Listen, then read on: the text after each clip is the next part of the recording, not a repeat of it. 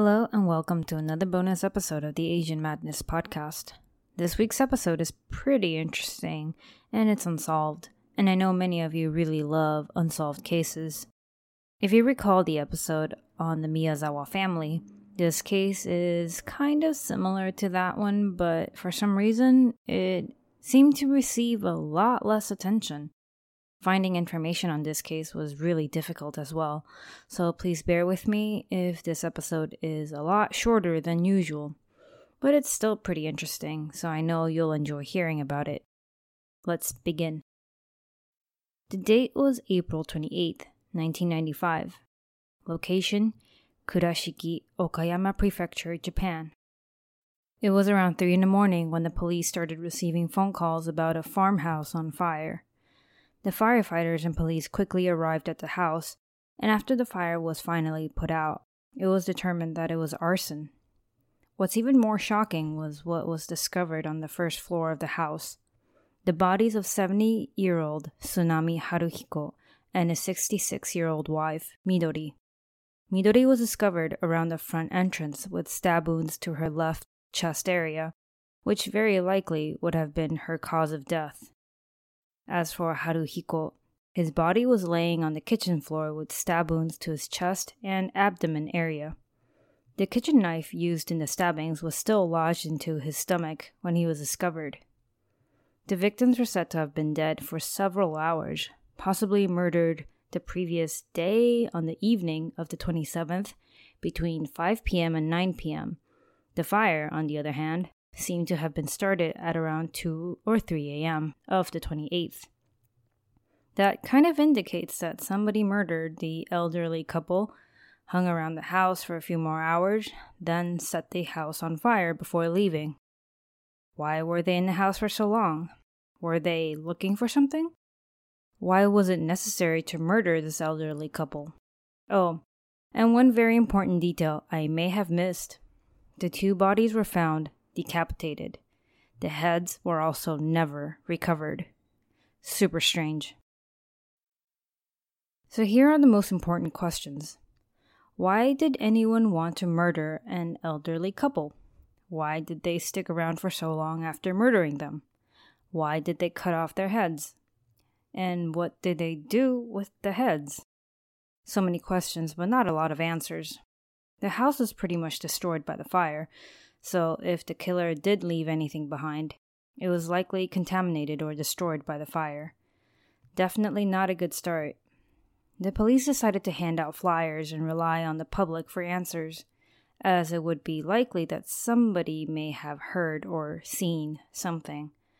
The flyers stated the names of the deceased couple, the time and location, and also the basic details of what had happened to the couple and to the house.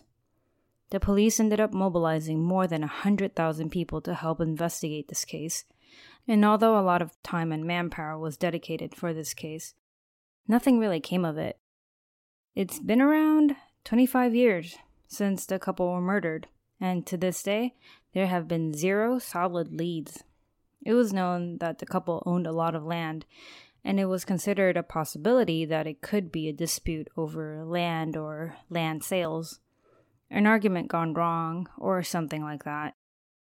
Over the years, the police have continued to ask the public for any information they could provide, and every year around late April, they would hand out flyers, probably doing their best to keep this case alive.